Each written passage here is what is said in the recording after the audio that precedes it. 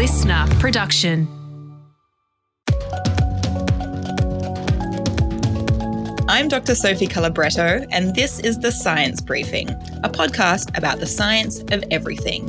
And hey, it's the end of the year, and we're doing things a little bit differently for this episode. So what we're going to do is run through the 5 most important science stories of the year, at least according to Cosmos magazine journalist Evrim Yazgun.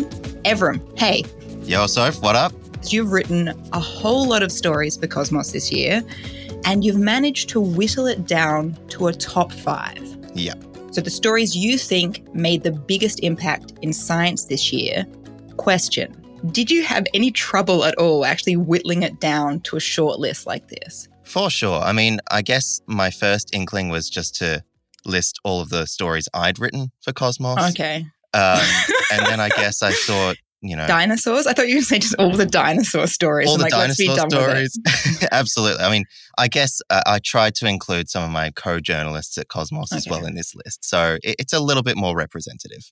And we appreciate that from the bottom of our hearts, Evrim. Okay, so in true countdown fashion, we're going to start at number 5 and make our way up to number 1, because that's how they do it on TV. Yep. So Evrim, kick us off. What is number 5? All right, so this first one is all about cybersecurity and the passwords you use for all of your online logins. So what's your Facebook password? Well, it is the same as my password for no. I'm not. You know what, Evrim? I'm not going to fall for that. That's fair enough. So yeah, like email, Facebook, online shopping accounts, the works. So there's a software provider, NordPass, which produces password management tools. Mm-hmm. And they collaborated with independent cybersecurity researchers and found the most commonly used passwords in the world. They compiled a list of the 200 most used passwords. Can you guess what was the top of their list? Well, I feel like people do dumb things like numbers. Because I remember, I don't know if I'm going to tell the story. One time when I was in a place, they had this little thing that you could control the lights with this little thing on the wall. Okay. But it was password protected.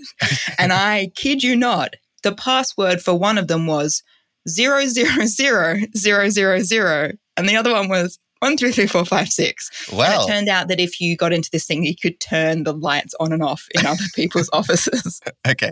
Well, that's not, I guess, the most dramatic thing that could happen with that kind of password. I didn't. We only used it for funny, good badness. It wasn't destructive. Good. We didn't do anything destructive with this power.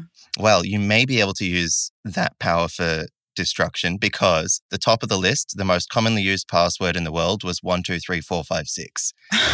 Like legit. And the second most popular was the word password. No, if you're going to do that, you should at least be password 123456. All right. Make it a bit more complicated. For some reason, and I have no clue why, ranked 3rd in Australia was Lizottes. And it's the name of a popular restaurant in Newcastle. Again, I've just got no clue. Something weird is going on in Newcastle. But let's go to Lizottes. It must be great. I haven't actually heard of it. But if that's number 3, that's outrageous. I know. Maybe it's really good.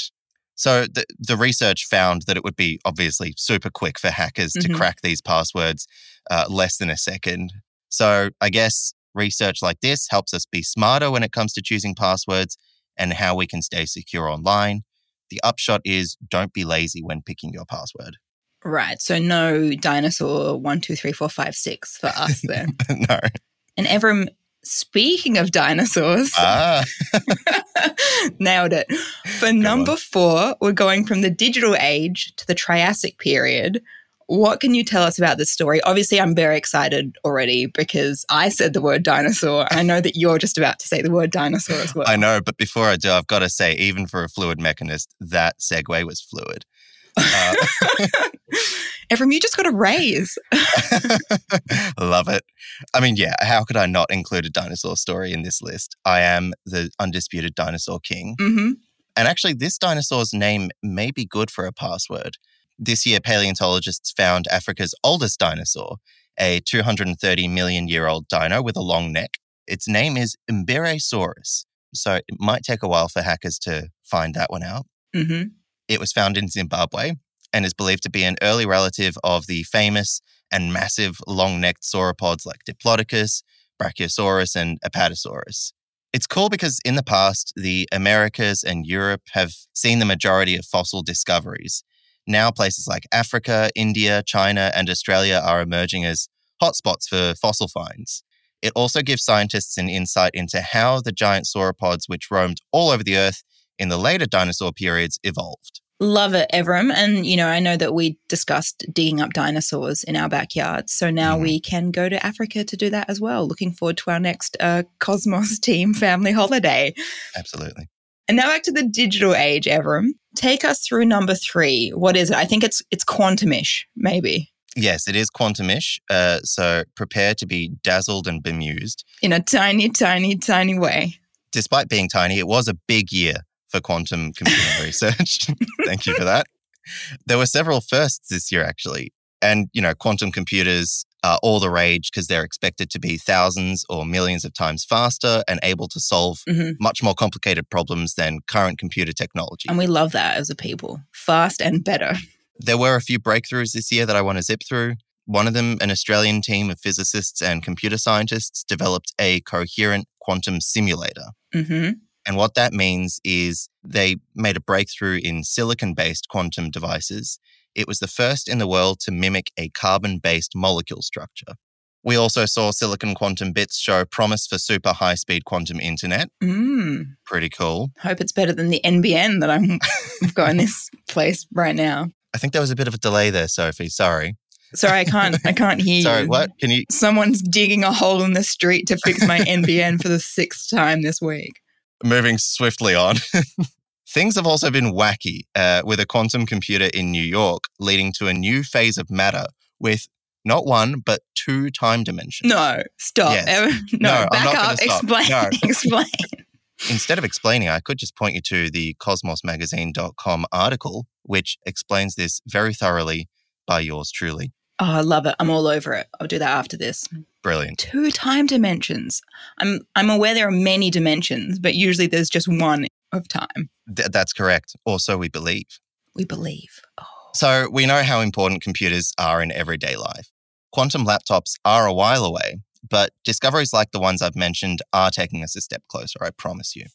I'm really looking forward to the day that I can get a quantum laptop and it's tax deductible for work purposes. It'll probably have a really dumb name, unlike quantum laptop. Yeah. So we've done dinosaurs, quantum, we've done passwords. Let's get on to something a little bit more organic or maybe not so organic. Question mark.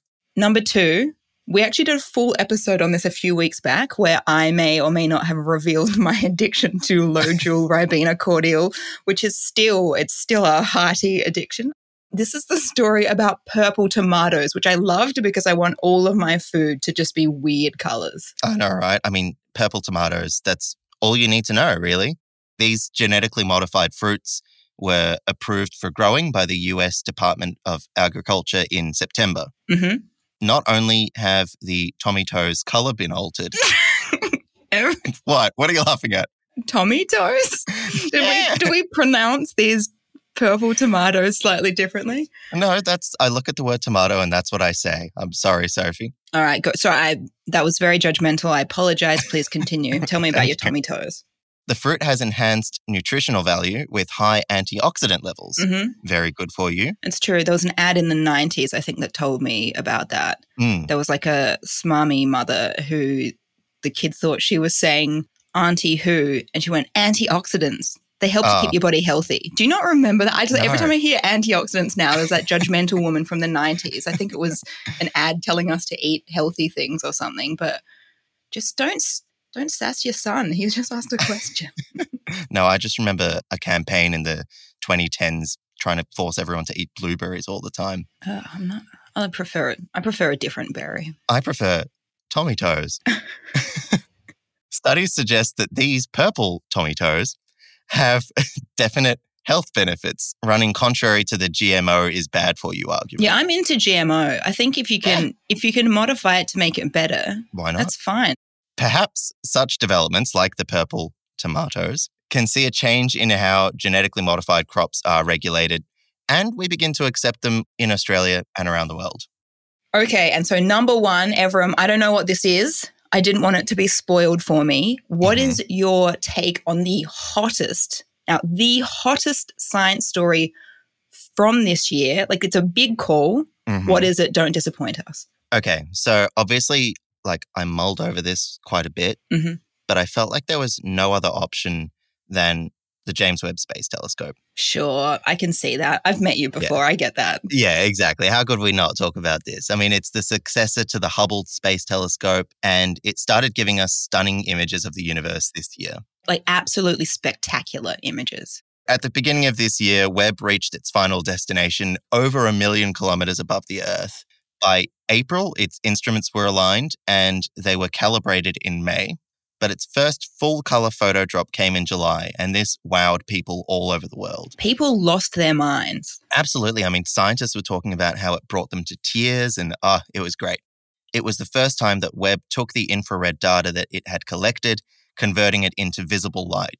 It has shown us the universe in all its glory with beautiful swirling galaxies and eye-catching stellar nebula, like Hubble, but with even more detail. It broke Hubble's record for the most distant galaxy ever observed. It's also given us insights into the first stars in the universe, and it's shown us the chemical makeup of the atmospheres on other planets outside our solar system. So, look, I mean, these are just my top 5. I mean, they're obviously the best top 5 because they're mine. Yeah. But, you asked me to narrow it down to 5, so I did. Here they are. And you know what, Evrim? I love you for it. It was beautiful. Thank you.